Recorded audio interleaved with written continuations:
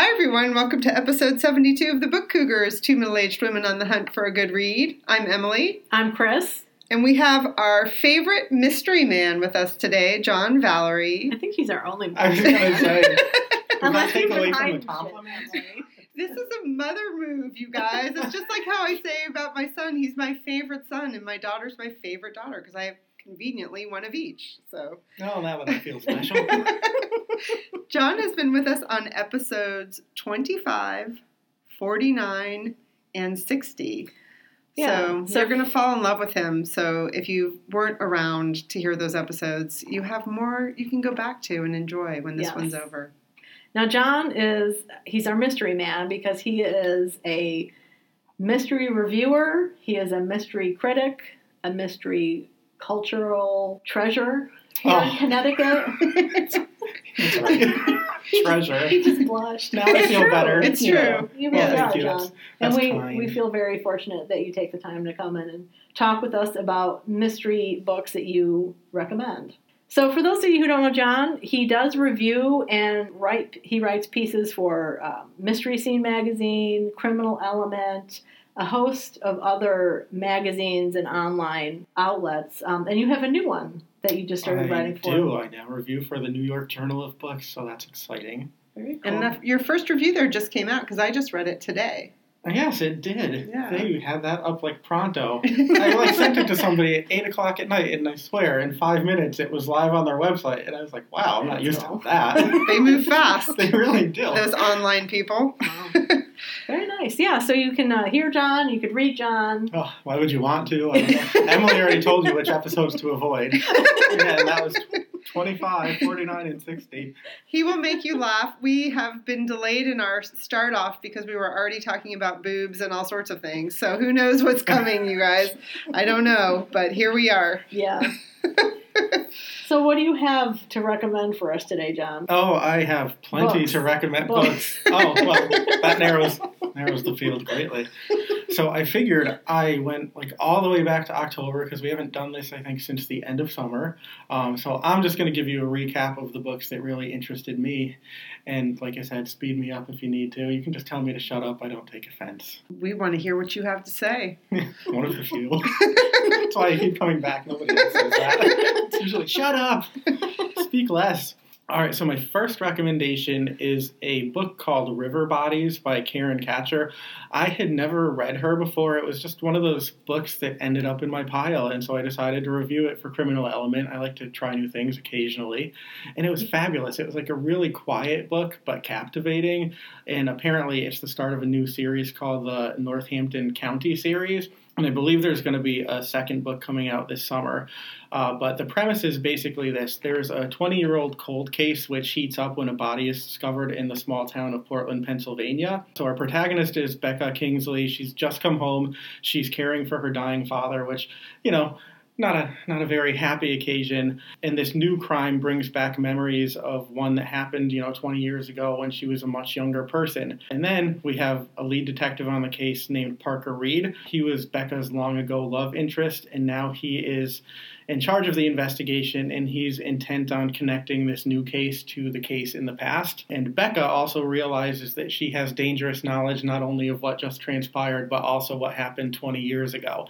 So it's a crime story, it's a family drama, just really, really well done. Like I said, it's kind of a quiet story, but you find yourself so immersed in it that you're done with the book before you even realize how hooked you are. Ooh, so she's become one of my must-read authors, and I had not even known her name.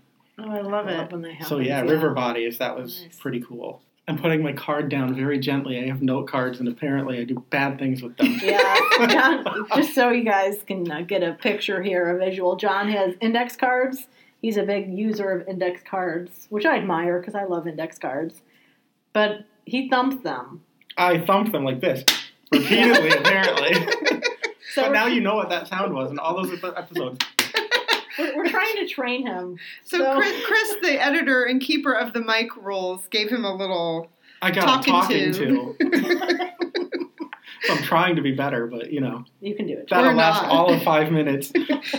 So anyway, my next recommendation, also from October, appropriate enough, and this is different. It's a movie tie-in. I don't read a lot of those, but there was a new Halloween movie out in October with Jamie Lee Curtis, which was awesome because, you know, it's supposedly her final confrontation with Michael Myers. Yeah. 40 years later, they erased the entire history of the franchise with the exception of the first movie. But there is actually a really great movie tie-in novelization by John Passarella. I tend not to be a huge fan of those because I think a lot of times they're money grabs and they're not necessarily particularly well written. Mm-hmm. And this one was the opposite of that. That name sounds familiar. Yeah, he's done a lot of work, I think, in, you know, horror. I don't think he's done a movie tie-in before. This might be his first. Maybe that's why it was so good. Yeah. But it was a really fleshed out story, which I liked. And the nice thing about this book was that it was based on the shooting screenplay that they had for the film, so not the actual film. So there are scenes and sequencing in the book that didn't actually make it into the final film or that, you know, were altered when you actually see it. The nice thing is, you know, with the movie, it has to be short, it has to keep your attention, not that the book doesn't, but they cut a lot out. And so you know that there are these deleted scenes. Some of them you get to see on the DVD, but they're all included in the book because the author didn't know that they were going to be cut during editing. So you get the fuller story. So there's a lot more emotion, there's character motivation. So I really enjoyed that. I felt like it was a really good companion piece to the movie. So, you know, I watched the movie, I read the book, and then together it was kind of a really cool, cohesive unit. Very cool. Oh, Yeah, a little horror. Yeah, a little bit of horror. Yeah, John is mystery, thriller, horror. He's written horror, too. We didn't mention that he is a short story writer. Occasionally. What was the name of the book? Oh, let's see if I can get it right this time. Tricks and Treats. That's right. A collection of spooky stories by Connecticut authors. So I have to tell you, you bring this up, and I had to write a bio for that New York Journal of Books things, and I had a friend edit it because they're like, can you do a longer version that's like 200 words? And I'm like, I cannot. What do I have to say that's 200 words long? I'm not that impressive. And so I sent it to my friend to, you know, take a look at before I submitted it, and I got the title of that book wrong. Like, everything's great but the title of our book that you mangled. It's like you knew that, Chris. What can I say? Well, who knows? I could have gotten it wrong again. I'll make sure to get it right in the show notes. But I'm pretty sure that was right. I'm very quietly putting my It's a name very there. good collection of short stories. Yeah. Oh, thank you. You were kind enough to review it. We really appreciated that. As I said, it made my Connecticut basement seem even creepier. Creepier. Well, just wait for the day that John is in your basement, you know, with your creepy. Yeah, Creepy. Okay, move on. All right, so next book, also October, We the Jury by Robert Rotstein. I'd never heard of him before either, and apparently he practices intellectual property law and has a lot of celebrity clients, but the book is not that kind of law. It's, you know, you more kill them and spill them, and are you guilty or are you not? But anyway, the defendant here is David Sullinger. He is accused of killing his wife on the eve of their 21st wedding anniversary.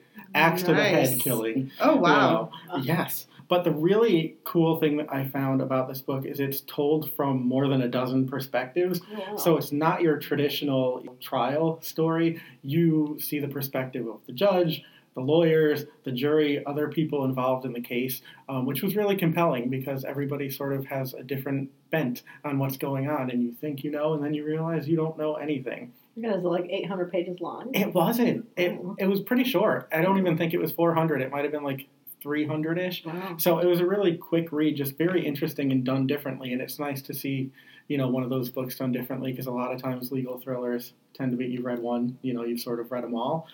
So this was pretty cool. And of course, there's fun accusations of abuse, adultery, incest, you know, just to lighten the mood. And also contradictory testimony from his children. So it's, you know, which was the bad parent, you know, who was abused, who wasn't. And then, too, it makes us think about our own bias and objectivity and how we view evidence. So interesting read. I would read him again. I think he actually co-wrote something with James Patterson. He got a nice blurb from James Patterson for the book, but I really did like that, the use of multiple perspectives. Yeah. So I love a good legal thriller, but I'm not huge on the blood and guts. So other than someone's head being axed, Other than that, is there a lot of blood it and wasn't. guts? I wouldn't say it was overly gratuitous, and a lot of it was just a recounting of what happened. So I don't think anybody will really be offended. If you can hear me say that, you know, it was done with an axe, that's about maybe about as bad as it gets. I might check that one out. That sounds great. Yeah, it was really interesting. I was glad I read it. So I'm moving into November now, and I have a true crime book. Emily and I were talking a little bit about JFK while Chris was using the facilities. No. Secrets being told. I washed my hands. Let's move on. and filled Emily's cup with water. Yes. I did. Sure. So anyway, I've probably mentioned some Kennedy books in the past, but one of the things that really interests me is his assassination and the theories surrounding that case, and I've probably read dozens, if not 100 or more books about that in my time. So there's not often one that makes me stand up and say, oh, that's different, but I found one that did make me say, oh, that is really different. So it was a book called The Inheritance, Poisoned Fruit of the JFK Assassination by Christopher Fulton. I had not heard of him. I had not heard of the book. And then I started to see it show up on the internet, Facebook, where you think about the JFK assassination, and all of a sudden there's ads everywhere about the JFK assassination. But the really interesting thing about this, a lot of people don't know that after Kennedy's death, Robert Kennedy was considering a run for office. He was actually running for the presidency when he was killed. And he had come into evidence from the events of Dallas that he was keeping from the government, items pertaining to the assassination and what went down. And when he died, that property was transferred to Evelyn Lincoln, who was JFK's very loyal secretary and very loyal to the family until her death. As she got older, she made some friends and she started transferring some of that property to other people. And one of those items was a wristwatch that JFK was wearing when he died. And nobody seemed to know that he was wearing this watch. The Secret Service didn't know he was wearing this watch, which is why it didn't end up in their care. And it eventually ended up in Chris Fulton's possession. And he had it for a while. He did a lot of research. I believe it was a Cartier watch. And if you watch, JFK, the film, you can actually see a scene in the beginning where you can see Kennedy wearing that watch. So they were able to legitimize it. Authenticate, I guess, is probably the word I'm looking for. And it was a watch that Jackie had bought him for his anniversary. For whatever reason, he didn't like it, didn't tend to wear it. She brought it to Dallas. He wore it that day. Another little interesting factoid, apparently they would take his jewelry and stuff and say that they were going to do, radioactive testing to make sure that there was not, nobody was trying to get to him through his jewelry and radiation poisoning. Wow. So before the motorcade, he had left all his stuff for the Secret Service to collect. She gave him that watch. He wore it. He was wearing it when he died, and then it made its way back into Robert Kennedy's possession after the assassination. And so long story, still long. There's nothing short about this. But anyway, Chris Fulton ended up with that in his property. He tried to sell it through auction. The government became aware of it, and then it was all about how the government tried to re-seize, well, not re-seize because they never had possession of it, but anything having to do with the assassination, they would try to confiscate and classify. And the reason that this watch is important is because it was close to his body when he was shot. There was trace evidence on it. There was blood. There was brain matter. And they think that had testing been done on that watch, what they found could have contradicted what the Warren Commission found. It could have shown compelling evidence of a different kind of bullet. Wow. And so Christopher Fulton, unwittingly found himself at the center of all this, and he was sent to federal prison under sealed warrant and indictment and kept there for many years. Oh, my God. So the first half of the book is the evidence, which really is jaw-dropping. Like I said, I've read a lot about the case, and this was completely new to me, and I was just, stunned. The second half of the book is a little bit different. It's more about his jail experiences, which are equally horrific in an entirely different way. The second half of the book, very gratuitous, a lot of violence and language, but that really is what life is like in federal prison. But for anybody who's interested in learning more or reading something different about the JFK assassination, I highly recommend it, not because it's the most well-written thing that you'll ever read, but because the story is so astounding, but there are facts to back it up. Wow. Mm. I thought you were going to go somewhere totally different. I thought it was going to be like the time on the watch was different than when they thought he died, so there was a time-space continuum. I'm glad it when I wasn't was that. reading about the book, there's all these little mentions of the watch, and I'm like, what could possibly be the importance of the watch? And then, it's like, oh, yeah, that could be huge. That could completely devastate the government's case. And that was not the only thing, that was in the possession of these people that was transferred from Evelyn Lincoln. There was a lot from Dallas. They were actually putting together a book, and the book had to be scrapped under threat of lawsuit because they really shouldn't have had possession of those materials to begin with. Wow. So does he own the watch now, or did the government confiscate that watch? I don't believe he owns the watch anymore. I cannot remember, honestly, what happened to it. It's fascinating. Yeah. Isn't that crazy? The things we don't know. Yeah. Wild, I tell you.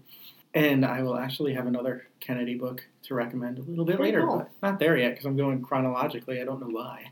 I just felt like I should. Because I brain melded with you and Maybe that I was said it. I was afraid chronological not order, to. chronological order, because I Yeah. love chronological order. Oh, well, great. That's why. Better reason.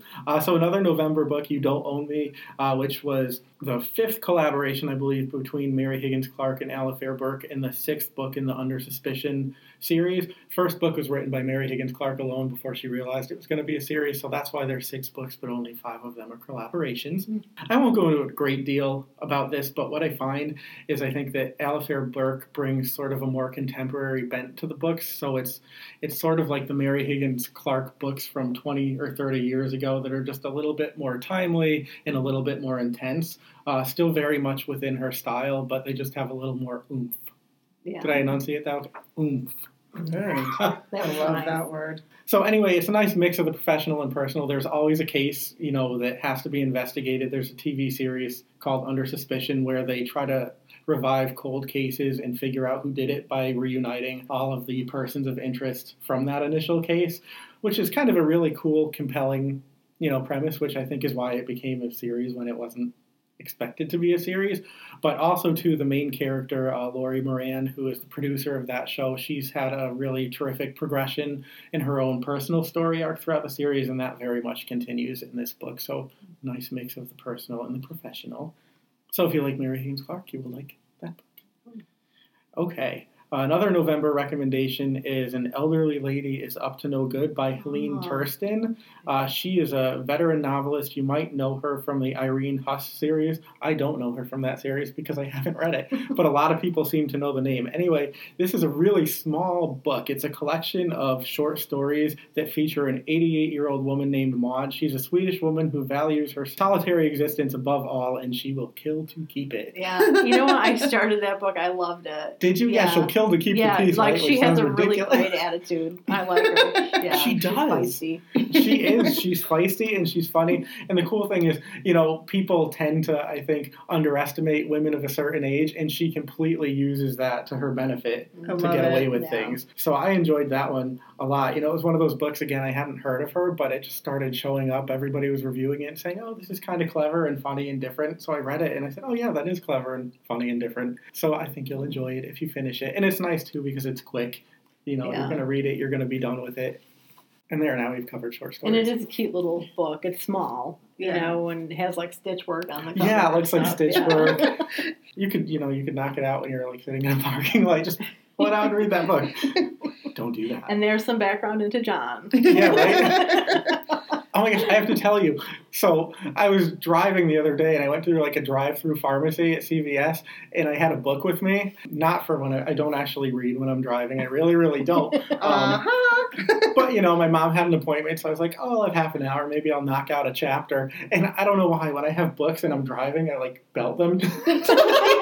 Which I know sounds ridiculous. So I'm like sitting at the drive-thru and the guy's looking at me and he's like, oh, that's a great idea. You can just read it when you're stuck on Main Street in Middletown. And I was like, I probably could. I read The Book Thief. That was not one of my recommendations because it's not really a mystery thriller, but I will say it was absolutely fabulous and I Yeah. should have read it sooner. Yeah, Mark Zuckoff? Zuzak? Zuzak, yeah. Yeah, what a great it's book. Really good book. Really, really. That loved was one that I read because I was working at the bookstore at the time. And it's, young boys were coming in asking for it, girls, older women, like all of these different ages were coming in to request that book. And it's like, I perked up and thought I need to read that, and I did. It was really good. I didn't see the movie adaptation, though. I haven't It either. was I heard good. It was pretty good. Was it? Yeah, the movie was actually good. Yeah, I shouldn't say it like that. Somebody else said that though too, and it's like a lot it to live is up to. good. So that's Yeah. 2 people now in the Yeah. last week who've told me it was worth seeing. Yeah. So we'll have Oh, to. very cool. Yeah, I'll that's a have good to- book. Yeah, I'll have to have a movie night. Yeah, I guess it's worthy of its place. I'm a great American read, apparently. We'll not talk about that.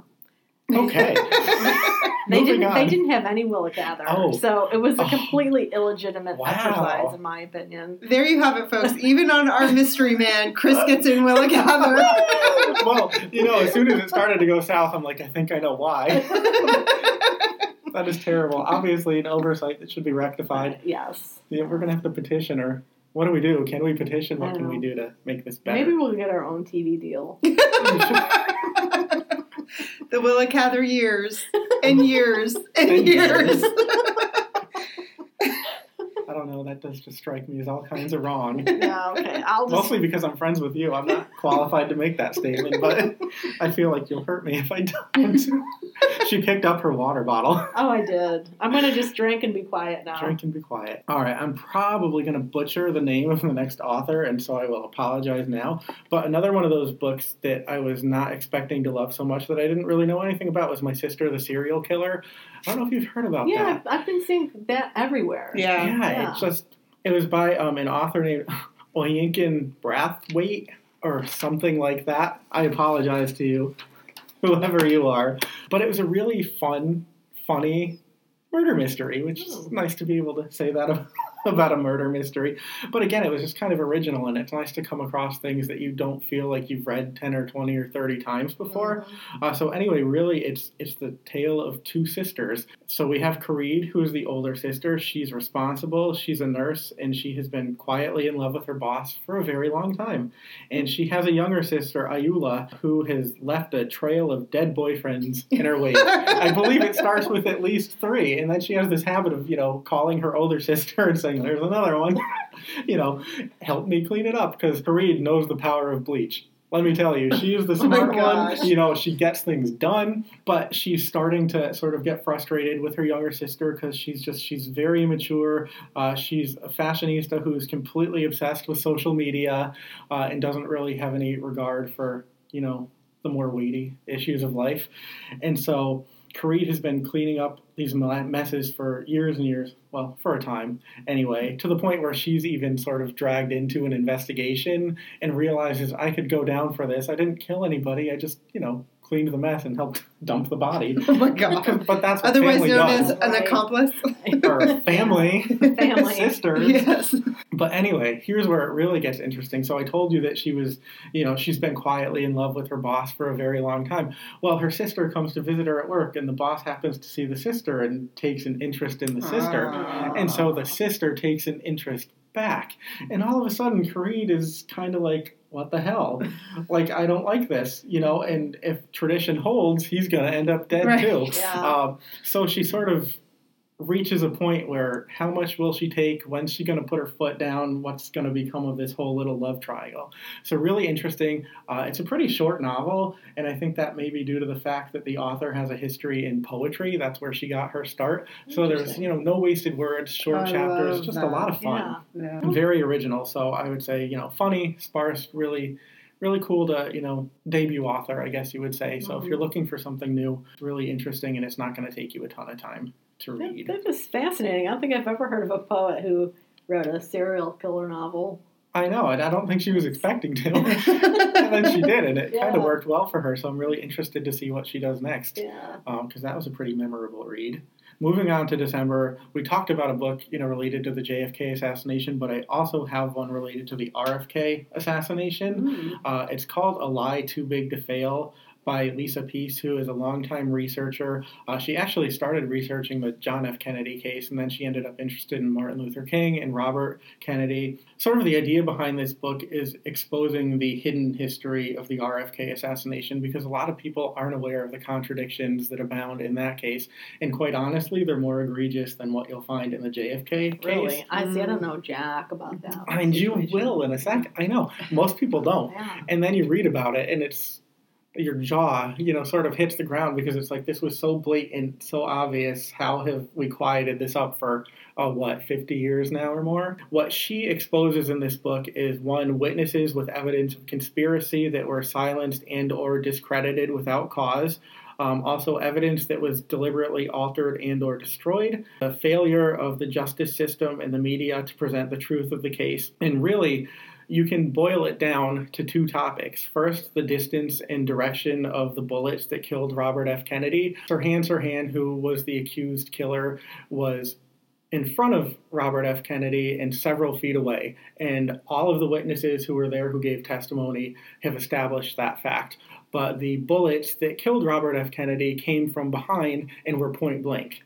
Wow. So Sirhan did not fire them. Then also, in that pantry where he died, there were more bullets and fragments recovered than could have been fired from Sirhan's gun. Clear evidence of that, because there were the bullets that entered the body, there were bullets that hit other people, there were bullets that struck walls and doorways. And so what the LAPD did was they confiscated some of that evidence and then they burned it. Wow. Yep, they literally incinerated it. There are pictures of detectives and FBI agents pointing to bullet holes that the LAPD later said didn't exist. It's crazy. That is crazy. Yeah, it's just kind of insanity. So anyway, a really, really interesting book if you're not familiar with the RFK case, because the evidence is very much contradictory.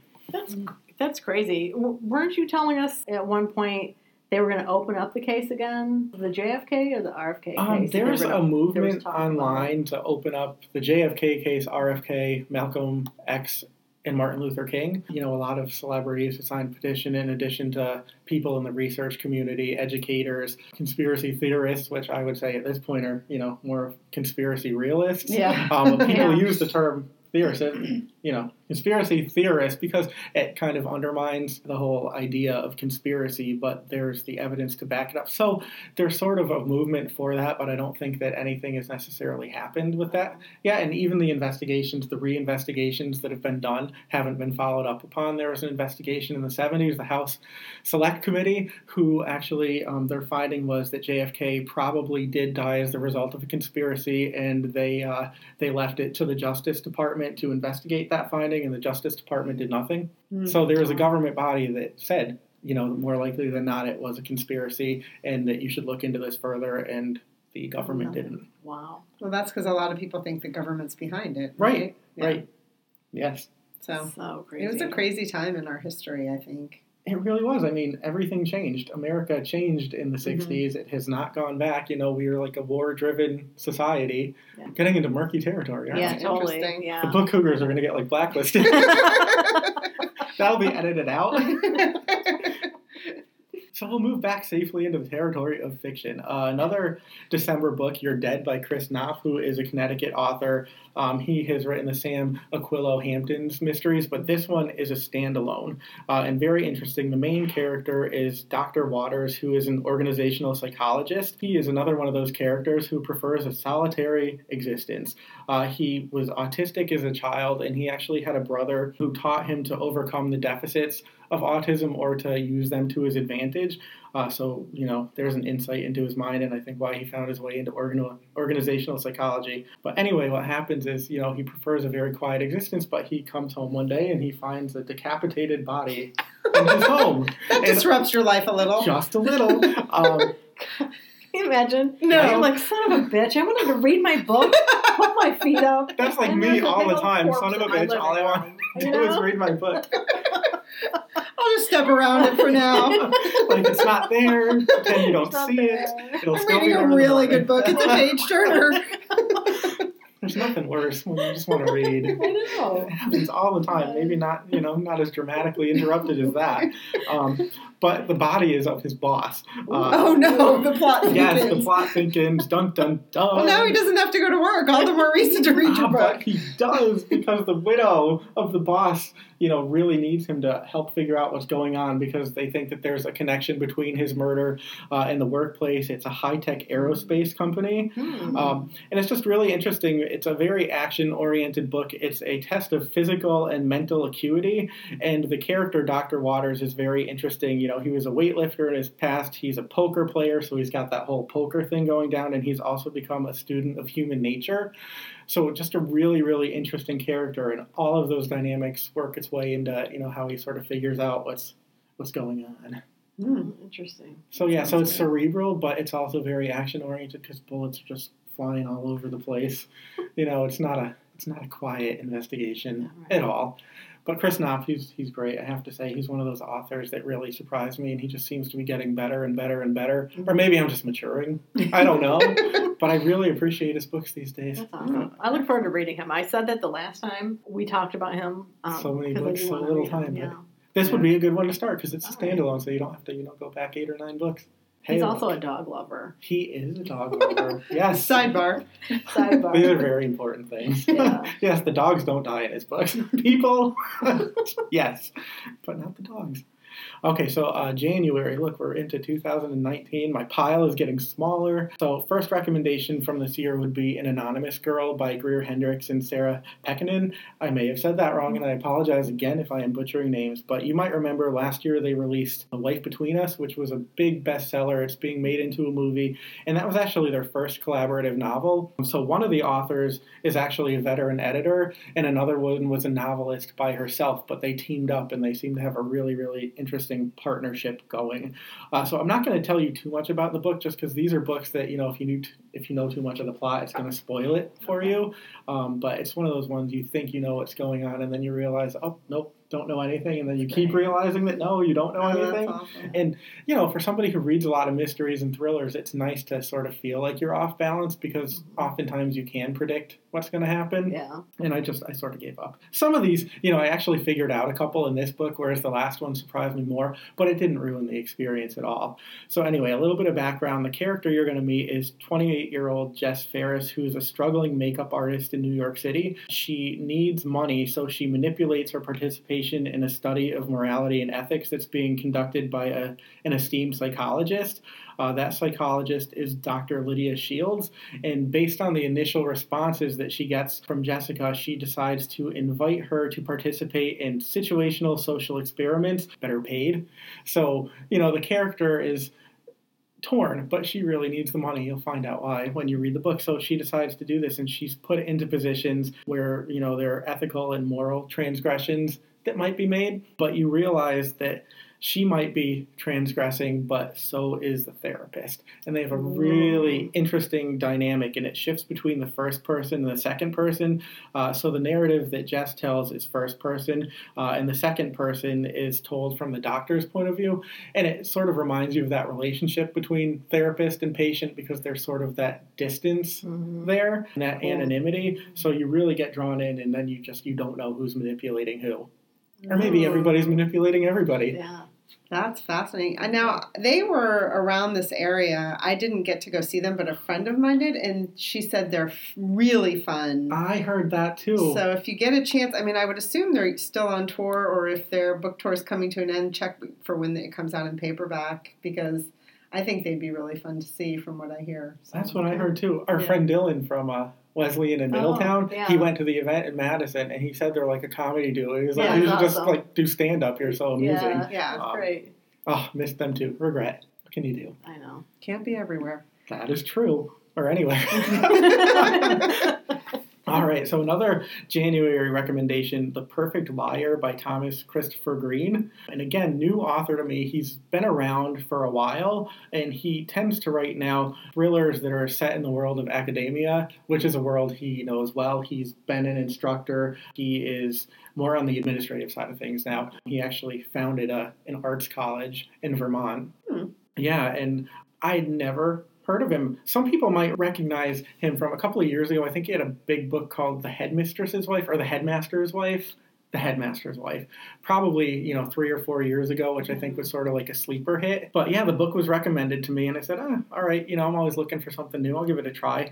And it was pretty fascinating. So anyway, we have an artist, Max W., who, like I said, he's an artist. He's a speaker, very much sought after. People pay for his time and opinions and for his artwork. He started in New York City, which is where he met his wife, Susanna, and they ended up moving to Vermont. So a little bit of a difference between New York and Vermont, which is cool. There's a lot of sort of juxtaposition in the book, and that's just one of them, the different settings and how you're affected by the different settings. So he is teaching at a university in Vermont, and it's kind of, a very posh setup for him. He's paid very well to not put in a ton of effort, but he's got a good thing going because he's also free to travel and, collect speaking engagement fees. And his wife, however, is often left at home just waiting for him to come back. And she sort of has a panic disorder, which tends to be triggered from time to time.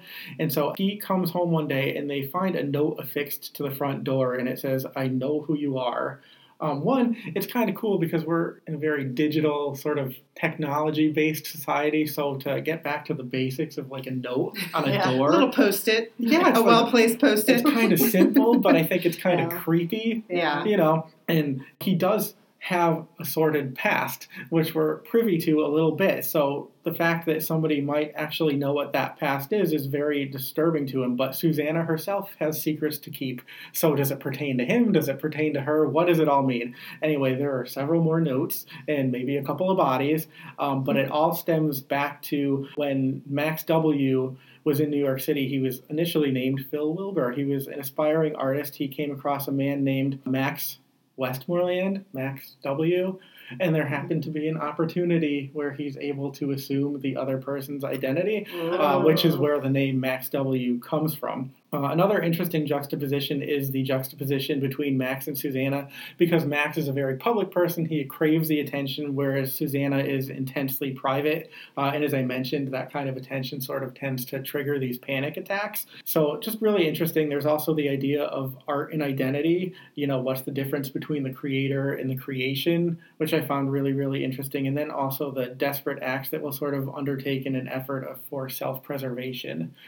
So really That's interesting book. Yeah, that sounds good. And again, a standalone, so you don't feel like you're going to get roped into a long-running series, but pretty fabulous. So now he's on my list of people I must read. January, I have a cozy for you, Murder, She Meowed by my friend Liz I know you love that. We love these titles. Yeah. So that's by Liz McGavro. She is a Connecticut author, and she writes the positively, organic mysteries. She's on book number 7 now. I can't believe That's 7 amazing. books in. Yeah. But anyway, her protagonist is Kristen Stan Connor, and she's getting married. Yay! Well, no. Bad things happen when there's, a wedding afoot. So one, there's, family drama because she's a very simple person. Her fiance is very simple. They just want to get married at his bar and call it a day.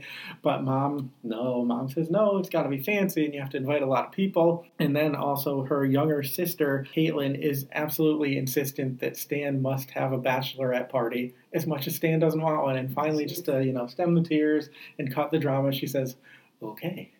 So they have a bachelorette party and something very bad happens. There's a stripper found dead in the cake. Oh, God. And you want to read the book right then, right? I mean, what more do you have to say? Dead stripper in a cake. Must have been a big cake. Must have. I know. I'm like, there aren't a lot of things that would make me not want to eat a cake. That might do it. Right. Depending on, maybe not. The outer piece. I'll take the outer piece. Oh my God. I watched, this is total sidebar, but Laura and I watched a Melissa McCarthy movie called Spy. Have you guys seen that? Spy? Spy. That was yeah. fun. She plays an agent who's usually behind the scenes, and she bakes cakes. And there's a scene with all these agents starting to eat a cake, and there are rat droppings on it. Because one of the themes throughout the movie are rodents at CIA headquarters. So I'm sorry, rodent poop in a cake, a dead prostitute in a cake. It just was a theme, I thought. Well, sometimes what you don't know or what you pretend not to know. I mean, if it's cake on the line, I will overlook a lot of things. Maybe in a body. If you can flick it off, you can still eat it. That's right. That's not blood, it's red dye. So anyway, to make matters worse, not only is there a stripper in the cake, but it happens at her place of business. So she's very distraught because, she's worked very hard to achieve this dream, and she feels a very strong sense of, what's the word I'm looking for? How would you feel if, there's a dead body found in your new business that's just violation? She feels very much violated. So one, she has the motivation to sort of solve the crime because she wants to reclaim that space as her own. Mm-hmm. But she also, knows the stripper. It's a small town, so he was doubling as a delivery person. So she knew him when she looked in the cake. She was like, crap. I know him, and not just from his, sparkly red panties. But so she sort of has, double motivation to try to solve the crime, which is interesting. And then there's all that wedding drama that I talked about. So it's fun because, again, there's the case, but there's also a lot of personal growth, which I guess there needs to be. I should also say, if anybody's fans of, Lisa Holstein, the reviewer, she posted on her blog a list of, I don't know, it's like a top 10 list of things that happen in cozy mysteries. And it's just so self-aware and funny that you should just look it up. If you're an entrepreneur moving to a small town, bad news. If a cat adopts you as its owner, bad news. If you have a new love interest, bad news. All right, I'll look for that and put it in the show notes. Oh, yeah, it was funny. And if you read a lot of cozies, you're going to say, oh, yeah, spot on. Okay, moving into February. So The Next to Die by Sophie Hannah, who is one of my favorite writers from across the pond. She writes the new Poirot novels, but before she was doing that, she was a very successful novelist overseas. She writes standalones, but also series books. So this is a continuation of her Simon Waterhouse and Charlie Zahler books, and they're a married detective couple. But the nice thing about this book is you can easily read it as a standalone. There's sort of a secondary plot that will satisfy people who are visiting the book for the characters. But if you're just looking for an interesting premise, you will be completely, satisfied if you have not read those Charlie and Simon books previously. But the protagonist is a stand-up comedian named Kim Trebek. And the thing I find funny is Sophie Hannah is very witty and amusing, so I think a lot of that is able to come out in this book just by virtue of what the character does. But she finds herself at the center of a very bizarre police investigation. There's a case known as Billy Deadmates. Love it, right? Billy Deadmates. What does that mean? There's an unsub who's apparently going around targeting pairs of best friends. So pairs of best friends are dying, and we don't know why. And the MO is that each person has been given a small white book containing a line of poetry before they died. So these books are being found at the crime scene. So where did they come from? Who sent them? And, in a true the plot thickens moment, our protagonist, Kim, realizes that somebody also had given her one of those books after one of her stand-up gigs. So then she asks herself, why am I still alive when all these people are dying? Yeah. So it's just really, really interesting book. And I'm not going to spoil anything, but the ending is one that true book lovers will just love. Other people might think it's a little bit absurd. I would say absurdly amusing, which is not, a bad thing. So you'll have to read it and let me know what you think. I was thinking it's one of those, books about a book. Or books within a book. Yeah, which is always fun. And Sophie Hannah is just wild. I don't know if you've read her or not, but she's one of the very few authors that I don't even try to figure out because I know that I can't. So I'm not even going to put in the effort because she's just beyond me. Wow, that's cool. Another cozy for you, Final Exam by Carol J. Perry. This was a release in February. She was born in Salem on, I believe, Halloween Eve, which is kind of fitting for the books that she writes. She lives in Florida now, but she is from Salem, and she writes The Witch City Mysteries. This is her 8th book, and they center around a character named Lee Barrett, who is the on-air field reporter for WICH-TV, Witch TV. Gotta love that, right? But anyway, so this book, she and her camera person get a tip. And so they go out to the quarries and they start to hear that a vintage red Mustang was found submerged in water, possibly with a body inside. Dun, dun, dun. And so anyway, the authorities suspect foul play, and it turns out that there is indeed a murder victim. His name is Ted Thorne. He went missing in 1974, and he was Lee's aunt's boyfriend at the time. So back in 1974, he was dating Aunt Ibby, who Lee now lives with, because Lee was orphaned young, so Aunt Ibby raised her, and now Lee sort of has an attic apartment, and Ibby is on the ground floor. And so they're very, interconnected, they're very close, and it just so happens that Aunt Ibby is planning her 45th high school reunion with 5 close friends, all of whom have ties to the murder victim. So it's one of those things where everything sort of comes full circle, and these people who've been wondering for 45 years what happened with their friend, they find out, but you also have to ask, is this suspicious? Who did it? Why? Interesting. Yeah, there's a little. Yeah, it was interesting. There's some supernatural elements to it, not ridiculously over the top. Yeah. They're kind of subtle. So I've read a couple lately. There was a Christmas book of hers that I read, around December, and that was amusing too. So she was a new author to me, new series to me. Again, you don't have to start at the beginning, but if you like a cozy and you like sort of that atmosphere of Salem, it's kind of fun. That's cool. I'm sure there is a good cemetery scene or two in one of her always. books, at They least, gotta right? wander around the cemeteries and they have to go buy incense and, whatever. There's a cat that has some psychic abilities. Nice. But fun. Does Nathaniel Hawthorne ever make an appearance? I don't think in the 2 books that I've read, but I wouldn't be surprised if somewhere in the other 6. Yeah. The Ghost of Nathaniel Hawthorne. Okay. That might be the next title. For all I know, that might be a title. Okay, so my last recommendation for my own recent reading, this book came out in March. It actually, I think, just came out last week, The Stranger Diaries by Ellie Griffiths. And this is her first standalone novel. A lot of readers might know her from the Ruth Galloway series, or she's also written the Magic Men series, which are very popular, critically acclaimed. I think she's one of those authors that she, again, is a little bit better known overseas, but she has a pretty good following in America as well. So she'd been on my radar for a really, really long time, and I hadn't gotten around to reading her, and I didn't want to immerse myself in sort of a new long-running series. Mm-hmm. But then this standalone popped up, and I got to review it for, the New York Journal of Books. I figured that's a good place to start. It's a new author, first standalone, my first review for them. So I said, yeah, that's got a lot going for it. I'll give it a try. And it was really, really interesting because it sort of mixes classical and modern sensibilities. I will tell you why. So the main character is Claire. I know, it's ridiculous. The drama. The protagonist is Claire Cassidy. She is a high school English teacher and also an aspiring biographer. So the person that she wants to write about is R.M. Holland, who is a deceased author. And he wrote a short story called The Stranger. It figures very prominently throughout the book because we realize that life is imitating art a little bit, or maybe art is imitating life. You get pieces of that story in fragments throughout the narrative, and then it's in its entirety at the end.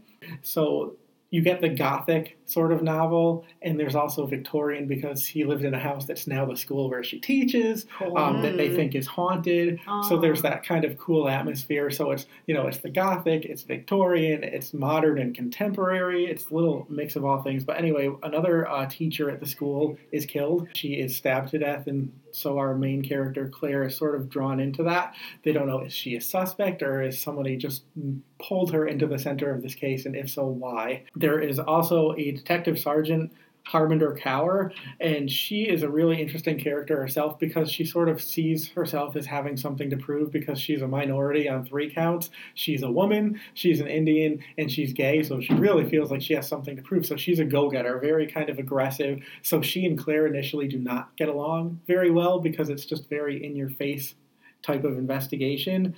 But then, as things start to develop, they sort of have this more friendly relationship as opposed to the antagonistic relationship.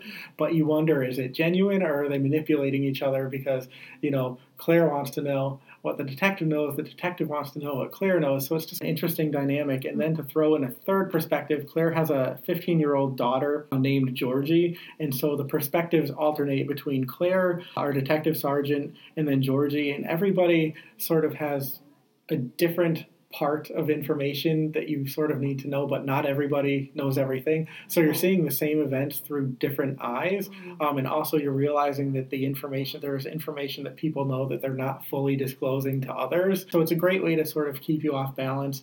So there's 3 different perspectives, but there's also Claire's diaries are excerpted throughout the book, as well as the snippets from the story called The Stranger. So if you like that kind of thing, it's fun. It's so, like I said, it's a mix of Gothic, Victorian, and modern, and it stands alone. It's getting really, really good word of mouth. It was one of those books where I was not necessarily surprised by the ending. I don't think it made it any less satisfying for me. So when I reviewed it, I had to say that, but I sort of feel bad because I feel like if you read a lot of that type of book, you're a little bit more in tune maybe than people who aren't. Right. So I don't know if that's a valid criticism or not. It didn't ruin the book at all for me, but I was not like, oh my God, my jaw didn't drop. But it was still a really satisfying story overall, and she is definitely an author. If I had a little bit more time, I would be happy to sort of go back and revisit some of her prior works. I've been seeing that book around a lot. It's online on display at the library. It's here. We're actually the Portland Library in Connecticut. I don't know if we said that earlier where we were, but I saw it on display up front. Yeah, because it has a haunted. Well, it's not a haunted house, but it has the vibe of a haunted it's a cool house cover. Yeah, very atmospheric, which I like. Yeah, the place is definitely a character, which is always fun. Yeah. All right, so I'm going to jump ahead. I'm going to give you just a couple recommendations of upcoming reads that you might be looking forward to. So I'm going to take you from March to June, but it's really quick. I only have 5. So first book is a March release, Blood Oath by Linda Fairstein. And I'm recommending this one. I haven't read it yet, but it is her 20th Alex Cooper novel, which is kind of an accomplishment. She's been doing this for a long time now. And actually, I think a lot of people see it as a return to form because her protagonist is a sex crimes prosecutor very much based on the life that Linda Fairstein led, because she too was the sex crimes prosecutor in Manhattan. So Alex, her character, lives that life, but she's had some really traumatic things happen to her in recent books, so she's been on a leave of absence from the office. So she goes back to the office, so she's finally back, prosecuting, which I think a lot of the longtime readers will appreciate because that's what they most know the character from. So the case is Alex is in touch with a young woman named Lucy who testified years earlier at a landmark federal case, and she now comes forward to reveal that she was sexually assaulted by a very prominent figure in that case. So it's really timely. It brings up the Me Too movement, the problems with delayed disclosure, and then, of course, the media portrayals of these people. Is it legitimate? Is it not legitimate? So I think it's a very, very timely book.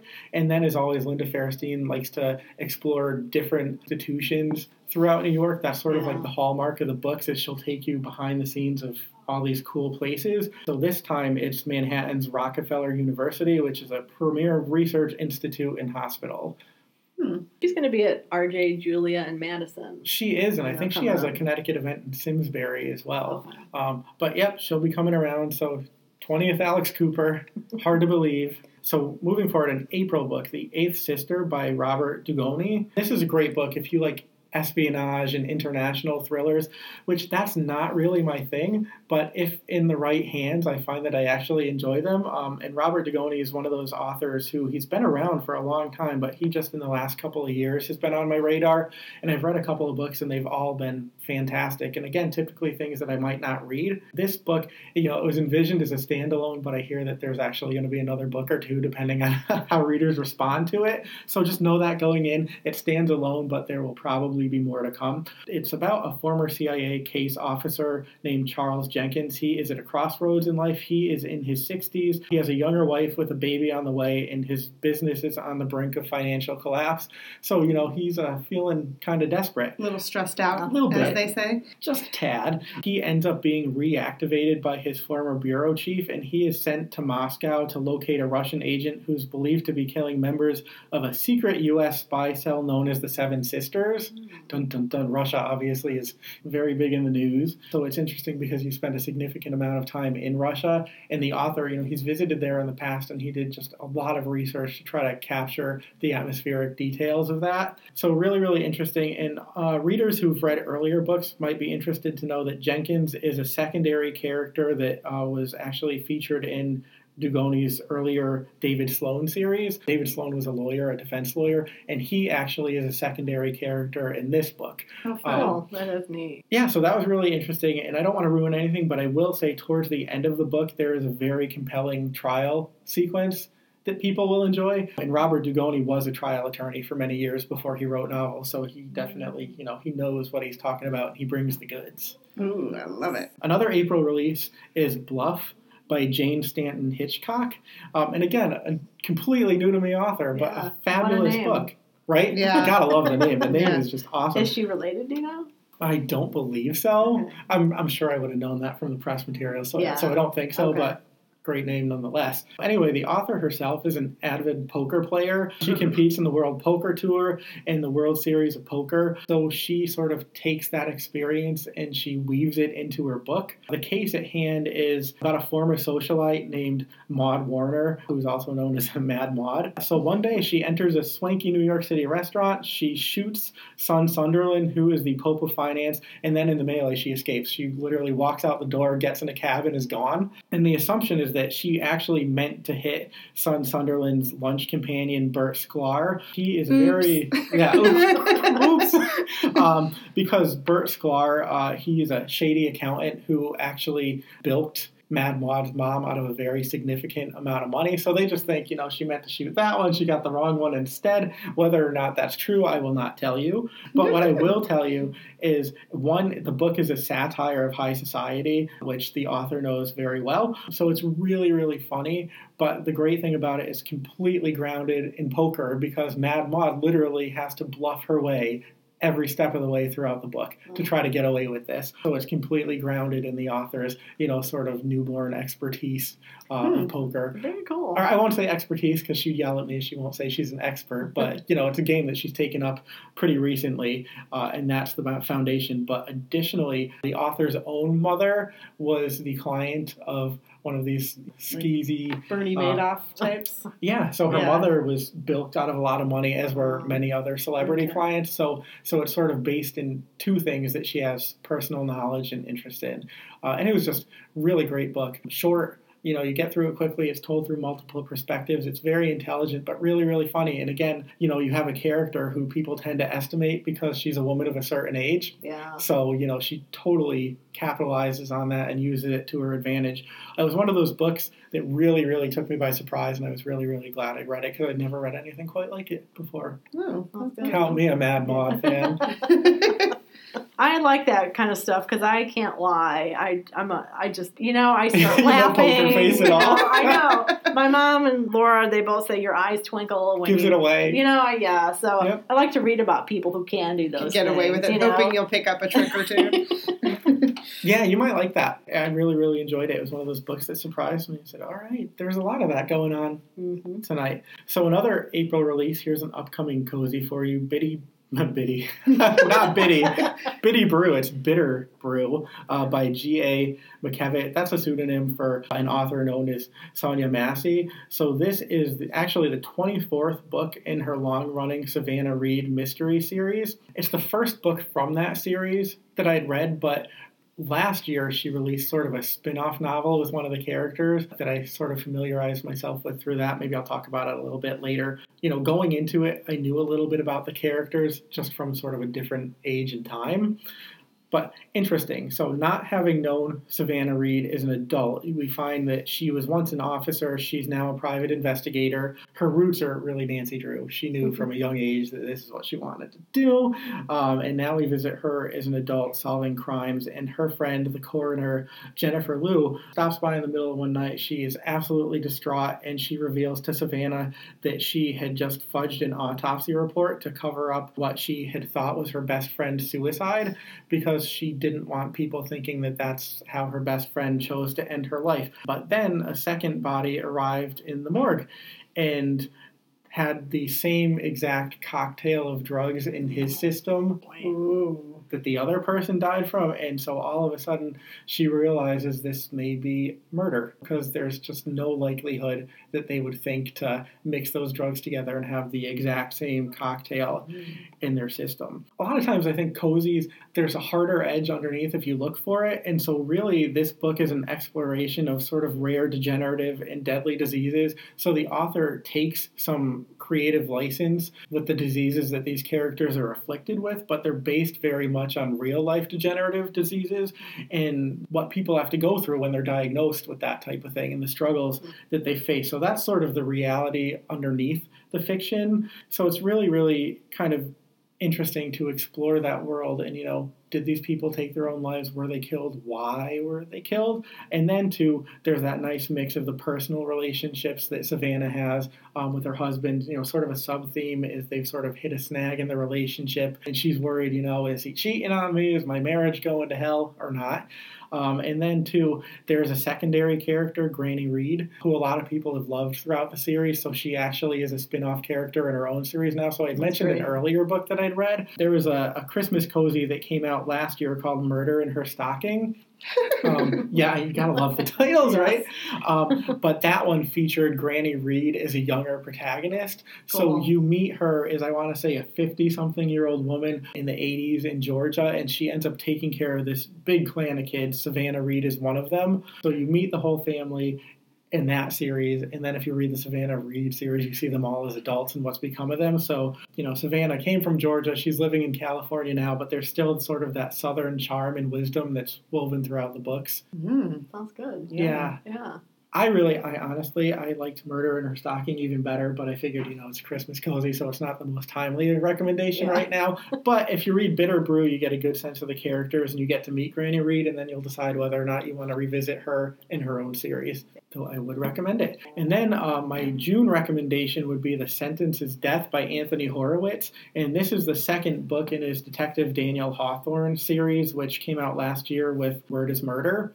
So I haven't read this yet, but it's in my pile, and I'm excited for it, I must say. So the case is, we have a celebrity divorce lawyer named Richard Pryor, and he is found bludgeoned to death with a bottle of wine. But here's the thing. Wait. He doesn't drink. Oh, okay. But somebody beams him with a bottle of wine. Right. And also, it's found that he had some kind of phone conversation, and the last words of his recorded were, "You shouldn't be here. It's too late." Dun, dun, dun. So anyway, Detective Hawthorne is called in to investigate, but he, of course, has secrets of his own, and he's just a really interesting character. He's not, he's gruff, and he has secrets, and you don't know if you should like him or not. And then Anthony Horowitz himself is like the sidekick, so he is a character in his own books, because he chronicles the adventures, so to say. So he ends up investigating with Daniel Hawthorne.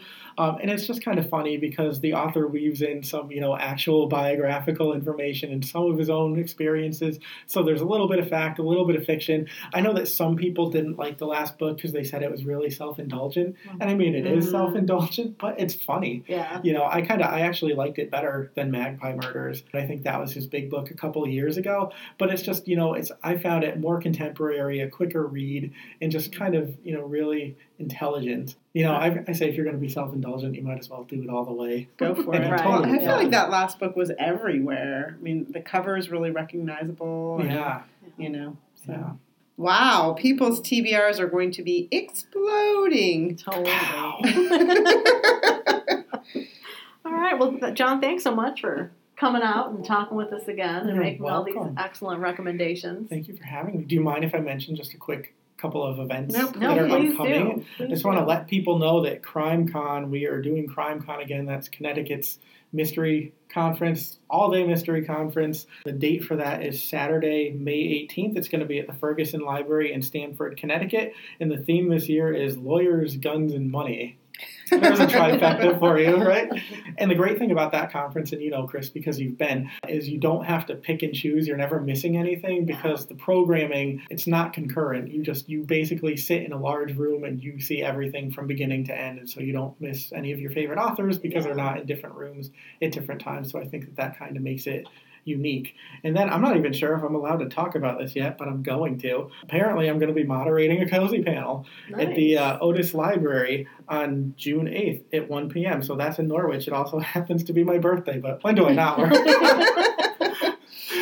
They asked me to do it, and I'm like, oh, that's my birthday. But then they told me who the panelists were, and I was like, oh, but these are wonderful people and my friends. So the panelists as of now are Roberta Islam, who under the pseudonym Lucy Burdett, she writes the Key West Food Critic mysteries. And then Liz McGavro, who we talked about before, who writes the Positively Organic mystery series. And also Sherry Randall, who is a newer cozy author, but she lives in Connecticut as well. And she writes the Lobster Shack mysteries, which are a lot of fun, and they always make me hungry.